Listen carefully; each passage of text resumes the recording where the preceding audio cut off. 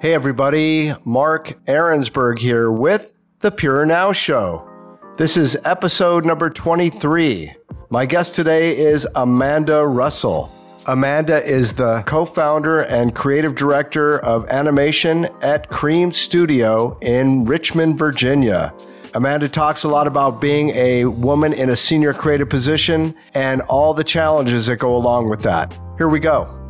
Hey, Amanda. Hey. Hey, Mark, what's going on? Just doing the Pure Now Show with you. I really appreciate that you spent some time to come on and talk to me about some things and some stuff. I cannot wait to talk about things and stuff with you. Thank you so much for having me. I'm really excited. Well, we're happy to have you on the show, and especially happy because we're really doing our best to be more gender-friendly in a maybe not so gender-friendly industry. And it's really awesome to have you on as a creative director, as someone in senior creative management. And we actually have had a lot more female guests on the show, and that's a good thing. It's intentional. Part of why we're talking to you, aside from the fact that you're an incredibly gifted creative professional and have this amazing studio that produces award-winning, beautiful work, we want to find out about you, the person, Amanda, and how you arrived at where you're at and what that looks like from your vantage point. Yeah, well, first I'll start off saying I appreciate you bringing more of the female faces onto your show. I have two other business partners. One is Dave Swain, and he is a man, as his name sounds. And then I have my other partner, Ruth Newberry Wilson. And I think for a long time, we just assumed we were the only female animators around. And it's nice to start seeing more and more bubble up. And I like the fact that people are reaching out, not just because we're female, but because we, at least I hope we are talented as well. That's a big part of it. So, if there are any female animators out there listening, keep pushing, keep going. You've got this massive community behind you that you just might not know about quite yet, but they're out there. So feel free to reach out to me if you have questions. That's for the ladies only. Sorry, guys. Along the lines of that subject matter, let's go back to when you were a youth and how this journey may have started for you. Usually people have some kind of a creative spark. They've been inspired by some event or something or somebody that pointed them in this direction. Give us an idea of how this creative journey started for you and how you embarked on where you are now today. Sure. So to be honest, I fell into animation at a time when animation wasn't as popular as it is today. So I was always very creative growing up. I've got a very creative family.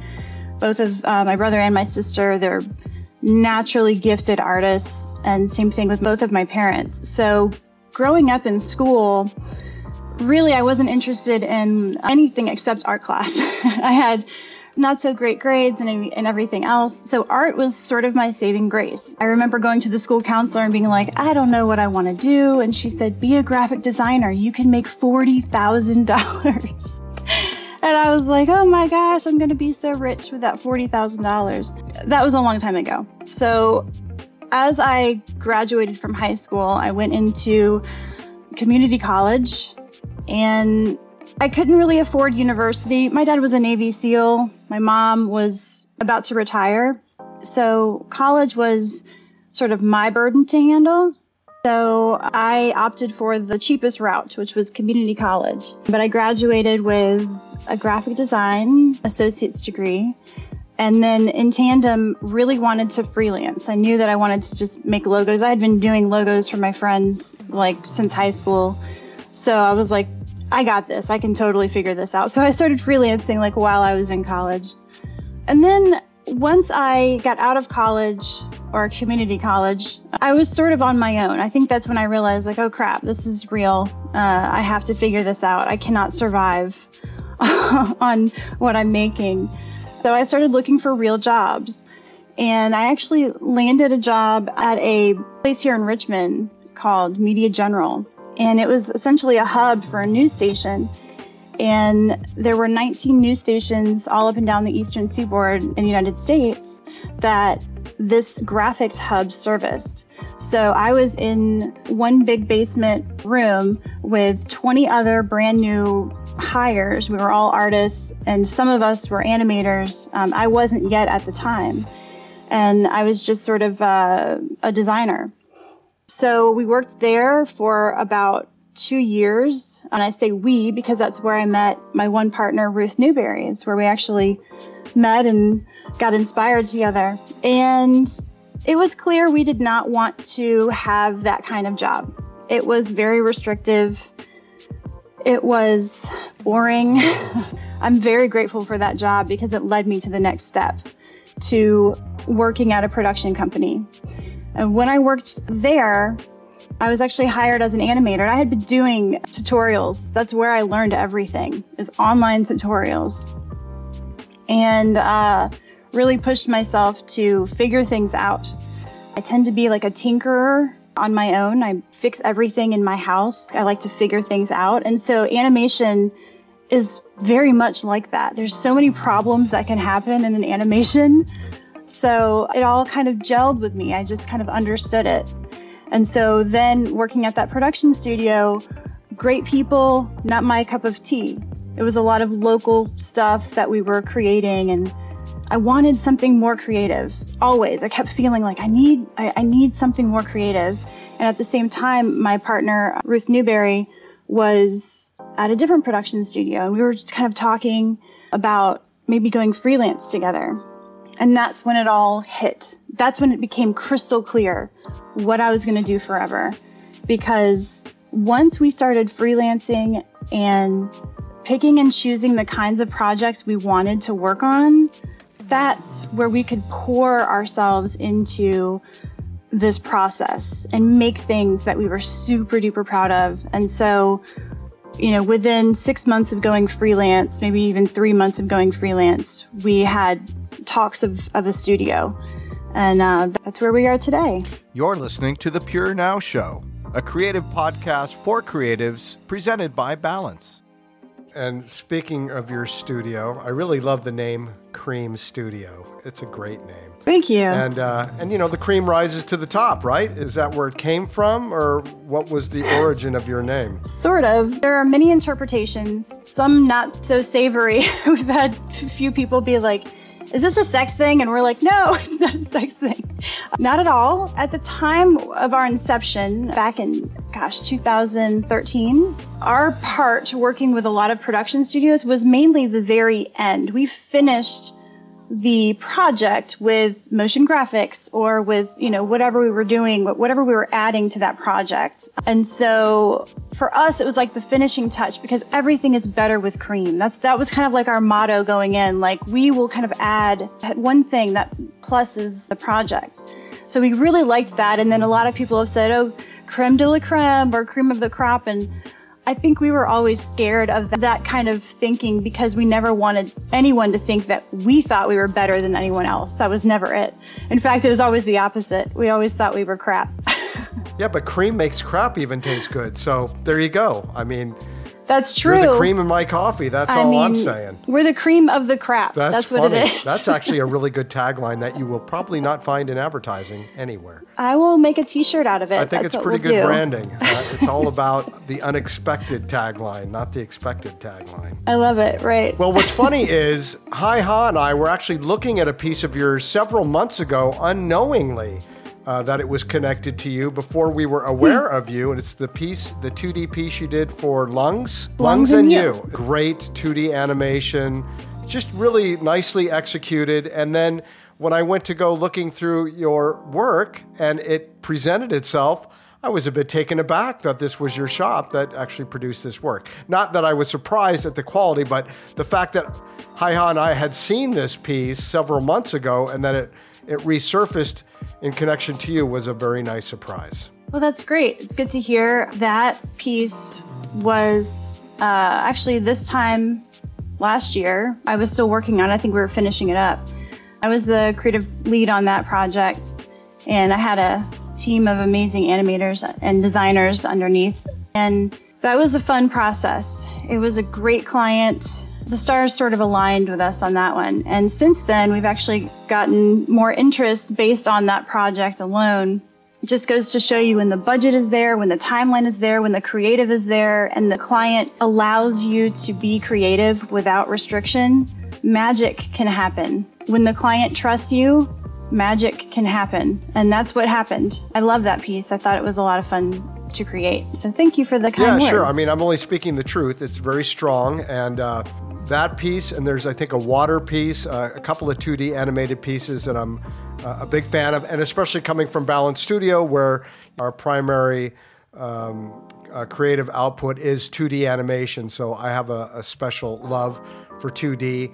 And I would imagine that with COVID and all the changes that have taken place in the industry, that perhaps your 2D button has been turned on a little bit, or at least digital content has increased more because of the lack of ability to do live action shooting, and because of the cost effectiveness, and because of the unlimited latitude of storytelling that animation provides. Are you finding that you are getting more juicy projects, more clients are open to telling their brand story that way? Definitely. It's a very exciting time to be an animator or a designer, even any kind of animator, really, because there's so much work for every different level of execution. We saw a huge surge, not immediately last year, but right around July, which is typically our slow season.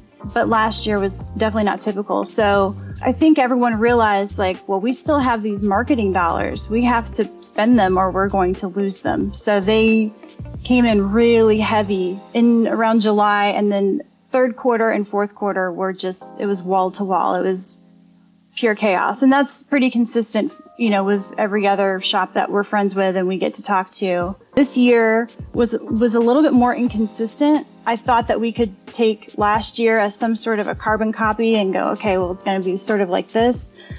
But there were ebbs and flows that we hadn't seen before with the previous year or years prior to that. So this year was its own sort of anomaly. We've had a lot of clients come out of the woodwork, and big clients that we're like really excited to work with. They're giving us a chance, probably because everyone else is so busy, but we're going to take that opportunity 100%. I don't care if it's because we were the only ones available at that moment. We're still growing. And those opportunities only come at certain times. And so because of those opportunities, we've landed a couple of vendor lists for large organizations and large corporations. So it's all working out. It really does stink for our friends in production who, you know, they're just not getting the work that they need to survive. But, you know, the flip side of that is that the animation world is thriving and really needs more animators and designers. On that note, because of that part of the industry is thriving, that's kind of a bell ringer for young creative professionals who are trying to figure out where they want to be and to gauge their ability to be successful. Clearly, animation, that's it going forward for the most part. I mean, yes, live action will come back to some degree, but we've kind of instilled these behavior patterns in clients to expect to make animations, and the viewers are used to seeing animation. And it's an exciting medium because it's unlimited in its capacity to tell stories. There's no boundaries associated with it like live action. So it's pretty interesting that a lot of shops became COVID proof because of they just happen to be able to produce content, digital content that was still viable in a time when other ways of developing content just kind of went away for the moment. Yeah, exactly. Well, and one other thing is that we are actively telling young people who are still in that, you know, what do I want to do phase of their career. We're telling them, like, go into animation, go into design. This is not a phase. Even if it dies down, there's still going to be so much work to be had. And the pathway to get there is relatively short. You could be either in school or you could do a list of tutorials for, you know, a short amount of time, 6 months to a year, to get to the point where you're at least getting paid for that kind of work. And then you just grow from there. So I find it amazing that so many parents are still a little bit unsure about, putting their kids into an animation major or something like that because they just don't think it's a sustainable career path. And that is just not true at all. There are animators crushing it right now, as you know, and designers. They can charge a premium these days because there's such a labor shortage. Well, that's the thing that's changed. And that's only recent history because animators were slaves for the longest time, especially in the gaming industry. But that whole thing has flipped, and now it's an employee's market versus an employer's market, which is great because it is about reestablishing that value and correcting the market, if you will, because people were taken advantage of. It was big news in all kinds of creative publications how a lot of these artists were working 20 hours a day and making almost no money, but because they loved what they did and because they wanted to do the work, they were willing to work for slave owners, essentially. But yes, there is definitely a shift because there is so much more content development now and it's supply and demand that, yes, if you start getting in there and getting it done within a year, you could be making a good wage and calling your own hours and working remote and having a good life and doing your thing, man. Yeah, and you're not going to be amazing right away. No one is. It takes a lot of work. One thing that everyone needs to know as an animator especially is that you are always learning. There is no limit to learning because there are constantly new styles, new trends, new plugins, new technology. So if you commit to being an animator, you're committing to a lifelong journey of learning. You have to love it because otherwise you'll just be frustrated all the time. Yeah, and the technology is constantly changing and improving, so it really is incumbent upon you to stay on top of it because not only is it good for you, it's good for your client to be able to pass along this knowledge and leverage the technology to give better solutions for your clients so you can remain viable and needed. Absolutely, yes. So let's talk about running a shop and having partners and the complexities involved with that. I think maybe one of the most challenging parts, especially for me as a producer, is client management. Even more so than maybe time management or talent management. It's making sure that the client is getting what they need and still having professional integrity and love for what you're doing and producing for the client. And in order to grow, you've had to learn how to be a good client manager. And what does that look like for you? When we first started, I should mention, we were all freelancers, and it was, like I said, there were actually 4 of us at the time. Since then, we've gone down to 3 partners, and each partner was an active animator on projects as well as a designer. So we were all kind of doing the projects ourselves. We had no producer. We were essentially acting like 4 freelancers in the same studio. It took us a while to figure out that in order to be treated like a studio, you have to act like a studio. So we pulled in a producer. She's a good friend of ours, and she really whipped us into shape and helped us understand the client side of things and how to manage the client so that you're not constantly going out of scope or not always saying yes or not always saying no. So the way that we look at most of our clients is we are all on the same team. We all have the same goal. It is not us against them. At first, it was sort of that way, or it could easily lean that way. And then eventually we were like, what are we thinking? Clients are our livelihood. So within 6 months, we overhauled our thinking, and it really improved our process, our creative process, and the lines of communication, and also referrals. I mean, the majority of our business now is based off of referrals because someone enjoyed working with us, and so they tell someone else. So the power of referrals is incredible because I know I'm going on a little sales rant here, but something to note, if you are a freelancer or if you own a studio, then you might know that reaching out to a bunch of new clients, the reactions that you're going to get or the responses that you're going to get are, it might be 1 out of 10, maybe if you're lucky. Or they might respond to you, but you're never going to get a project from them. On the other hand, if you get a referral, if someone is saying, hey, I trust these guys, they were awesome, you're probably going to get a referral from the person that asked for one because there's a level of trust, there's a baseline, and there's magic there. So when you're treating your clients right, they're going to tell people. And if you're not treating them right, they're going to tell people. So keep that in mind. It's a double-edged sword. So if we have a client or even a project that seems maybe doomed from the beginning, we just try to get through it as gracefully as we can. And then, we don't point fingers or, stir the pot. That's not our role. We're trying to get to the goal, which is getting our client content that they can use, that they are proud of and we are proud of. After that, if we decide, this client isn't a good fit for us because of X, Y, and Z, then we choose not to work with them.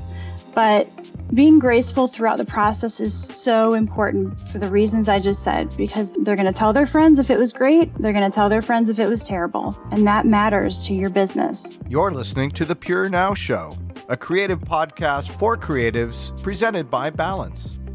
Yeah, the best business you can get is referral business. It's almost a slam dunk because you don't have to pitch. You just have to bid, and that's it.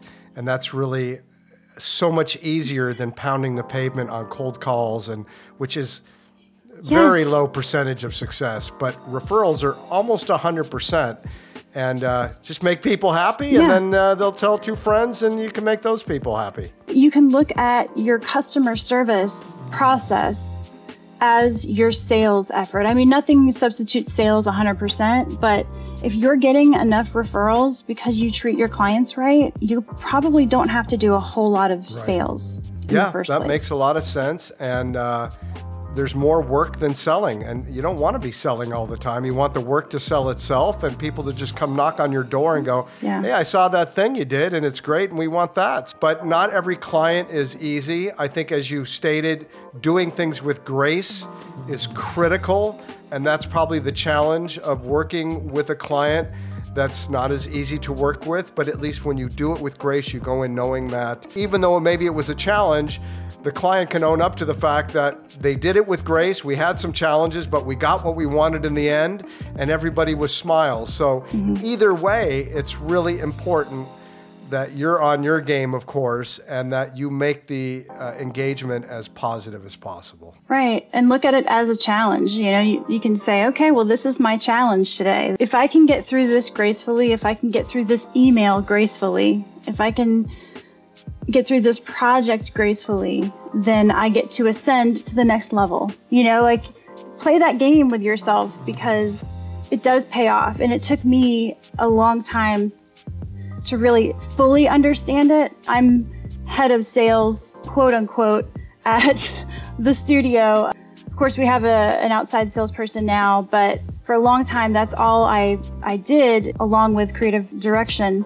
So there were a lot of things that I was like, what am I doing wrong? I'm reaching out to people. Why don't they like our work? And realistically, it's like when you get an email and, a random email, it's like, okay, well, that's great. This person sent me their link. That's awesome. But if it's not the perfect time for that person to need that kind of work, then they're not going to remember you. That's just kind of how it goes. Well, and speaking of that, in a sales position, what is your strategy to make it memorable? Because people are inundated with emails and I mean, it's got to be ridiculous at this point. There's LinkedIn. There's so many ways to discover people. And usually, like you said, through a referral is the best way to be introduced to somebody. But even going out and hitting the pavement to try and find new clients seems like it's almost futile. Now, I can say this from personal experience, even with working with Balance, we're doing much better off of referrals and repeat business than trying to go get somebody, because that seems almost not possible these days. Yeah, I agree. It's so 3-4 years ago, we would schedule meetings out of state, and I would meet all of these different companies that were in the same market. And then I'd go back and I would type them up and, hey, it was really nice to meet you. Let's get drinks later. But now that's not really possible. Or I mean, it is, but it's not really comfortable. And honestly, I'm at the point where, I'm working from home. We're fully remote. I don't want to leave my house anymore. And I feel like other people feel the same way. I don't want to burden them with saying, hey, let's go do this. And they don't really know me. And I could just easily do a capabilities deck or a presentation with them if they want. Every client or potential client, they're all individual people. They have preferences to either just see a capabilities deck on their own time, or maybe they want to jump on a call with you and get to know the person that you are, who they're going to be dealing with. So I think the trick is, for me, I try not to bombard people with our work. I feel like the cold emails are outdated, although sometimes they are appropriate. Just depends on the day. So what I tend to do, for example, on LinkedIn or wherever, if I see someone that seems like they would be a good fit as a client, I might reach out to them just to say, hello, I'd like to connect with you. Maybe we have some shared interests or something like that. And then kind of leave it there. If they connect with me, great. If they don't, then that's fine. That's their preference. But moving forward, I try to get to know that person a little bit, not like in a stalker way, but like, I look at their interests and I try to understand that person as an individual, where they went to school, what their company does, what kind of work their company does, and where their pinch points might be. And so then maybe after we've seen each other on LinkedIn for a few months and we've commented on each other's posts, then I might reach out and say, hey, I just wanted to reintroduce myself, and then kind of take it from there. If it is a cold invitation to connect on LinkedIn with a 5-page explanation of what they do, I'm probably not going to read it. So I know someone else is not going to read it if I do the same thing. So just keep things brief and try to take it in phases. Sales is not about immediate gratification, especially in this industry. Our sales funnel takes about 6 months to 2 years to come to fruition, and that's just the reality. It can be very frustrating too, because people want results, and it's exactly what you just said. It requires a lot of tenacity and patience and fortitude and all these things that makes... And luck. A lot of luck. Luck is a part of it too. Yeah, because it's luck of the draw. It's luck of timing, of hitting somebody when they need something. Because when people don't need anything, they don't want to be sold anything either. So, and that's just, again, luck of the draw. But now that we have this whole new world that we live in, where you get to be at home, and things have obviously shifted tremendously in every which way but loose. So prior to the pandemic, what was kind of your strategy? How did you guys operate? And then post-pandemic, how has that all changed? And is it better? Is it worse? I mean, because all kinds of fallout has occurred from this, and it's been unavoidable, and you either have to change and evolve on the fly with whatever's being presented, or get left in the dust. Yeah, and on the heels of what you just said, I just wanted to say this little quote that I heard the other day. Every day you can wake up and you can either repeat or evolve. So that's something to kind of consider when you are preparing for your day as an animator or someone in this industry. You have to choose to evolve, because you're going to get left behind if you don't. So before the pandemic, we had a brick and mortar studio in downtown Richmond, Virginia, and we loved it. We loved our space. It was super cool. It was like in a perfect spot, and we had been there since we started the company. When the pandemic hit, obviously we didn't go in. So it was about a full year that we didn't go into the studio. So we decided we're going to go fully remote. We're going to not sign another extension on the lease.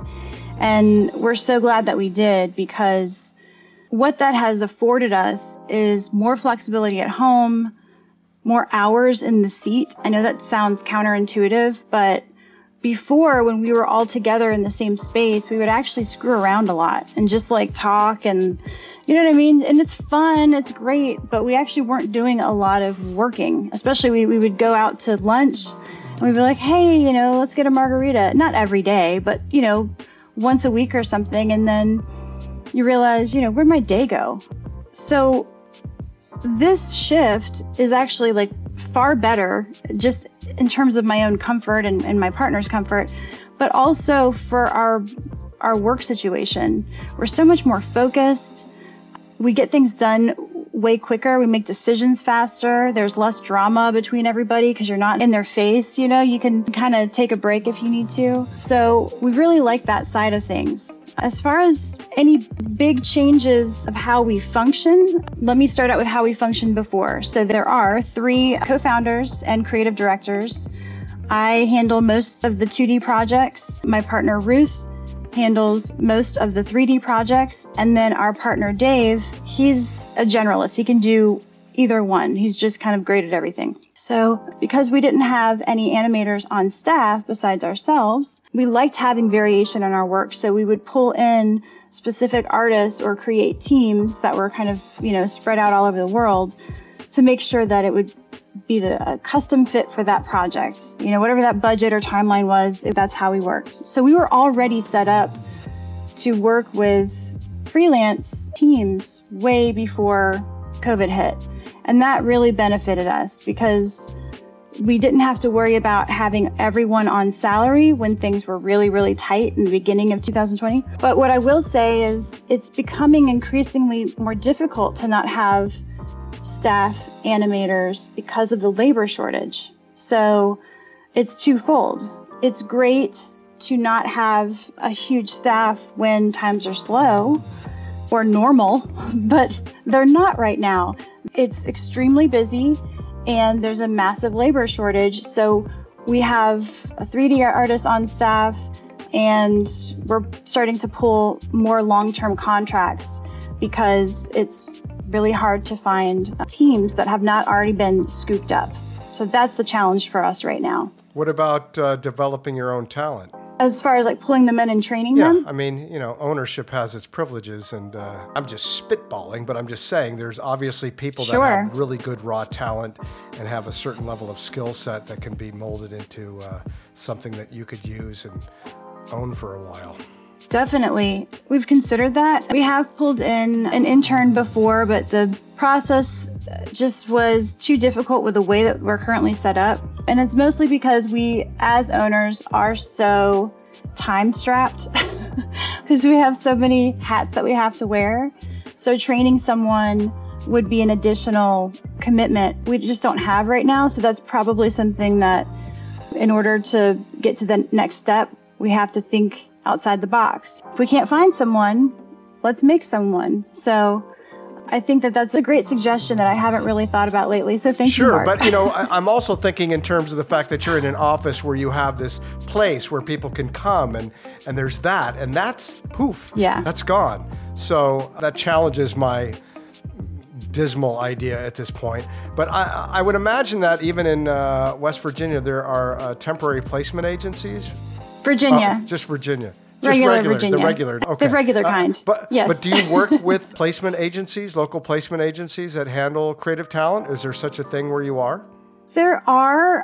We haven't found them to be suitable for what we do. Usually what we find, and even with some of the universities that are, they tout themselves as being, best for animation or best for design. Once they get into this niche of our industry, there's still so much to learn. And so, there's like a full year and a half of just kind of absorbing information before they can really jump onto a project. You really need that work experience to be useful. And it's terrible to say that, but I just don't think that a lot of universities really truly prepare their students to work right out of the gate, at least the ones nearby us. But as far as the creative, the creative agencies, they can work sometimes, but I think we'd prefer to review portfolios to know that this person has been in the industry before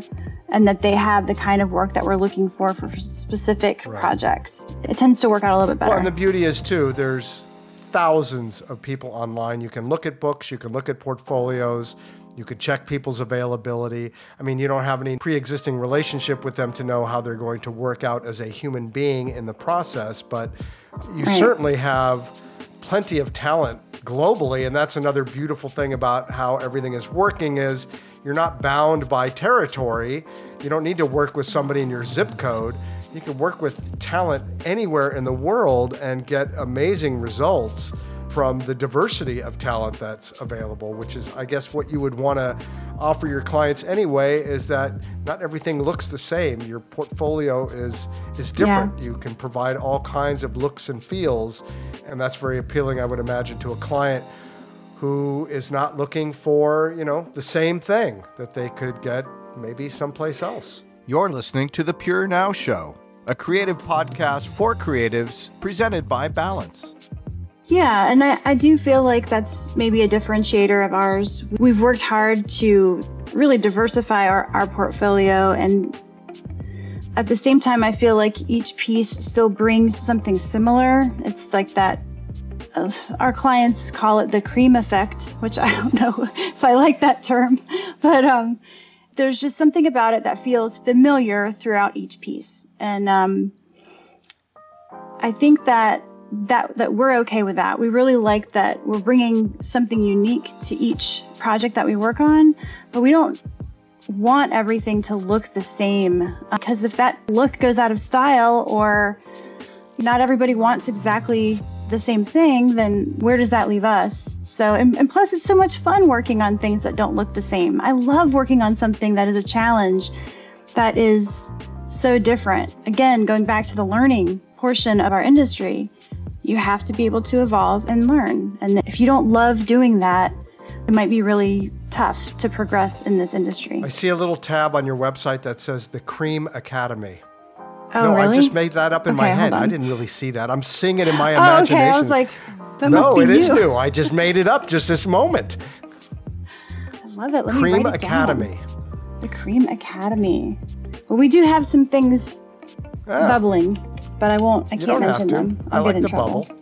I'm just bubbling with you. A little bubble in the background is all I'm providing. Background bubble. I like it. It's very effervescent. So let's talk about, too, you've actually bypassed my question of, do you have any advice for young people? No, that's good, because you have peppered the entire conversation with advice for people who are interested, who are either in the business now or potentially coming into the business. But specifically speaking, as we started the conversation, as a woman in the business, how does it feel for you to be an owner and working with clients? Do you feel that there's maybe some advantages of being a woman, bringing a different sensibility to communication with clients? Or is it just, you're just a woman, it's just normal, you're being you and you work with clients, and how would you know anything differently? But it has been a male-dominated industry like most other industries since the beginning of time. And there have been some shifts in that. As a matter of fact, I see more female graphic designers now, even here in Saigon, than males. I'm seeing a lot of female graphic designers, and that is so cool to me. And not only that, they're really good. Like, they have really good design sensibilities, even coming straight out of design school. They seem to be better designers than the dudes. And that's just my perception, just based on a limited purview, but I'm fascinated that women have decided to go into this industry and that they're experiencing success and they're getting the respect that they deserve for the work that they produce. And there seems to be more females populating creative management all the time now. Yeah, I think in our industry specifically, I feel like there are way more designers or illustrators that are female than male. And maybe that's just my perception. If there are male designers or illustrators, they tend to be more technical, or there is a more masculine feel to it. And that's great, because sometimes you need a more masculine feel and sometimes you need a more feminine design style. So I love the balance that is arising. As far as animation goes, there's still a huge imbalance. But for me and for Ruth, we never saw it as a problem. And before everybody writes hate mail to me, hold on. So when we got into the industry, we didn't really realize, like, oh, this is a problem. We kind of saw ourselves as an anomaly, of course, but we didn't realize that so many women had trouble getting into the industry because they were female.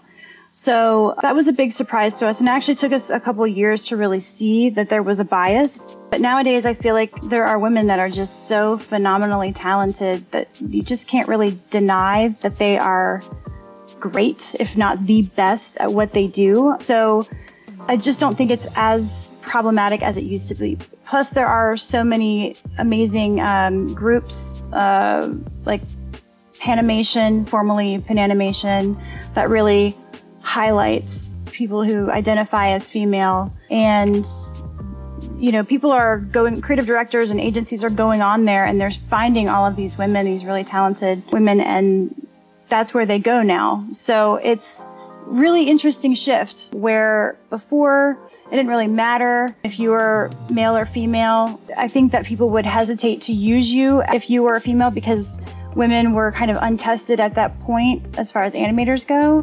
But nowadays, people are actively searching for female animators to help diversify the project. And I love that inclusion is really starting to become a part of the conversation. Getting back to your first question, which was, how does it feel to be a female owner in this industry?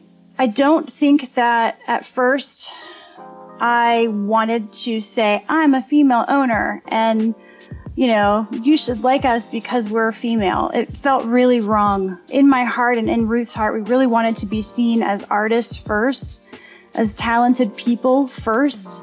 And then if you liked the fact that we were also female, then great.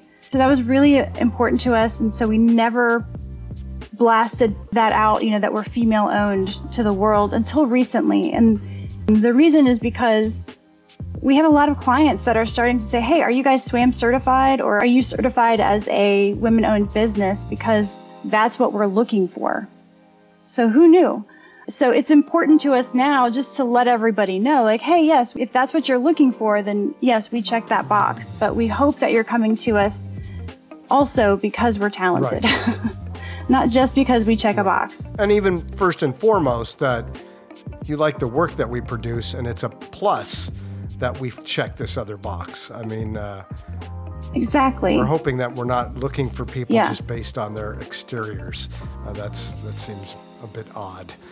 Yeah. Well, because even that, it feels like you're being used because of the fact that you're female. And so that feels wrong. And yes, it's for the betterment of equalizing everything, but it still feels odd to be chosen based on your gender, whether it's called out for a good reason or for a bad reason. I just don't want my gender being the reason why a decision was made. It's like human apartheid. I mean, it's very strange, actually, that we've gone, we're so over the edge on everything we do. We cannot just go down the middle and just do the middle way. Everything has to go way extremes one side or the other, and there's prices to pay for all that kind of kooky behavior instead of just doing it right. But it did take a few friends in the Panimation world, that group that I was mentioning, to enlighten me, to help me understand that some women were not getting work at all because they were women. I never saw that problem personally. So I was like, whoa, is this really an issue? And so I'm glad that those women had brought that to my attention because that's unfair as well. You know, like, so either way, there has to be a middle ground and, you know, just judge someone's work based on their work. And if you enjoy working with them, that's the other really big component, is having that communication, having that gel where you're like, yeah, I really like this person. They are a good listener, or they're great at visualizing something. Those are the components that you really want in someone that you're working with. And that has nothing to do with gender. That's just finding good people to work with. And it's a bonus if they're something that your client's looking for specifically. And have you ever had to go shopping? Like when you are putting a team together, have you had to take these elements into consideration when you're seeking talent so you can give them what they want? Yes. And that feels very strange too. From my point of view, I just don't want to be chosen because I'm a woman only. That's just my take. Someone else might feel differently. Right. But is this a way, too, to potentially discover new people that you would not otherwise discover? And not to expose them in a weird way or exploit them, but this may be an opportunity that would not present itself otherwise because you were forced into finding something that you would normally be looking for. I definitely agree with you. We can look at the world with a new lens and say, okay, who do we have on our roster? And maybe we need to diversify this more. So yes, I love that it opens the door to new talent. I just don't want to exploit anyone because of the way they look. I feel like that's this part that makes me feel icky inside. So yeah, it's just, you have to take it very, very carefully. Yeah, the human business is very strange. It's a tightrope, man. It's weird being a person, right? It's the weirdest being a person, and we're not trained to be people. We are completely naive and uneducated around what we are, and it really sets up a lot of failure and discomfort, but so be it. And we're constantly changing too, so it's not just learning about our world today, it's about changing the world and evolving with the world as it goes. Well, that's true too, but I mean, we don't even know about ourselves. We're not schooled on just the basic functionality of being a person, being a human being.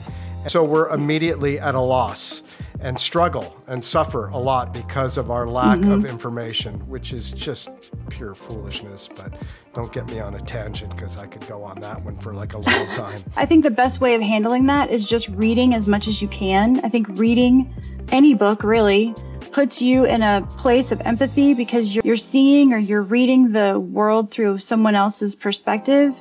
And so it opens your heart and your mind to other views of the world. So reading really solves a lot of problems in the world. So do it. Read everything absolutely. you can. When I turned 50, I had not really read for about 25 years. And my closest friend gave me Alan Watts' autobiography called In My Own Way, which is a very complex, long book, but it set me off on like an 8-year binge of reading the greatest books ever written. And it completely changed my life. There's no question that good literature, good writing can seep into your consciousness and change you. If you are a willing participant and ready for that change, you cannot change unless you're ready to change. But if you're willing and you're able to go through a metamorphosis, reading is an incredible tool to drive you down paths you never thought that you would go on. And it makes you better at your job. I truly believe that. It makes you better at any relationship you can have. So I support that. Me too. All right, so my final question for you is this. If you could not, for whatever reason, do what you are doing and had to do something entirely different and unrelated, what might that be? There's a few things. So I always love doing like monster makeup. My favorite holiday is Halloween. Always has been. I love doing makeup, or at least I used to do full face, like just weird stuff because it was fun and artsy. So I would like to do the makeup effects for movies or do the set, all of the set design. Love that stuff. I think it's beautiful. Some of my favorite movies have nothing to do with the movie itself. It's everything to do with the visuals or the lighting or the way that the art direction was executed. So something in that world, 100%. Give me a couple examples of movies that ticked your box. Okay. The Grinch. I know that one's not that old, but The Grinch with Jim Carrey. The set design, the costumes, everything about that was just incredible. Loved it. This one's kind of funny, but Batman Returns, I think it was Batman Returns, but the costume design, the set design, the lighting, it felt very comic book-esque. It was a cheesy movie, and I get it.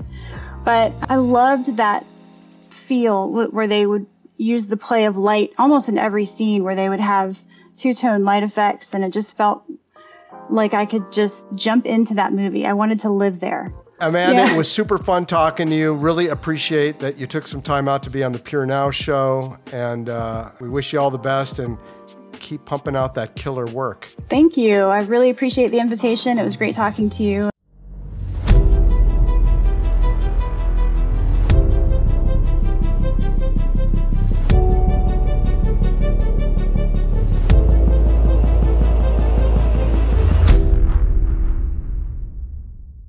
If If you enjoyed the Pure Now show, you can check out more episodes at balancestudio.tv or anywhere fine podcasts are broadcast.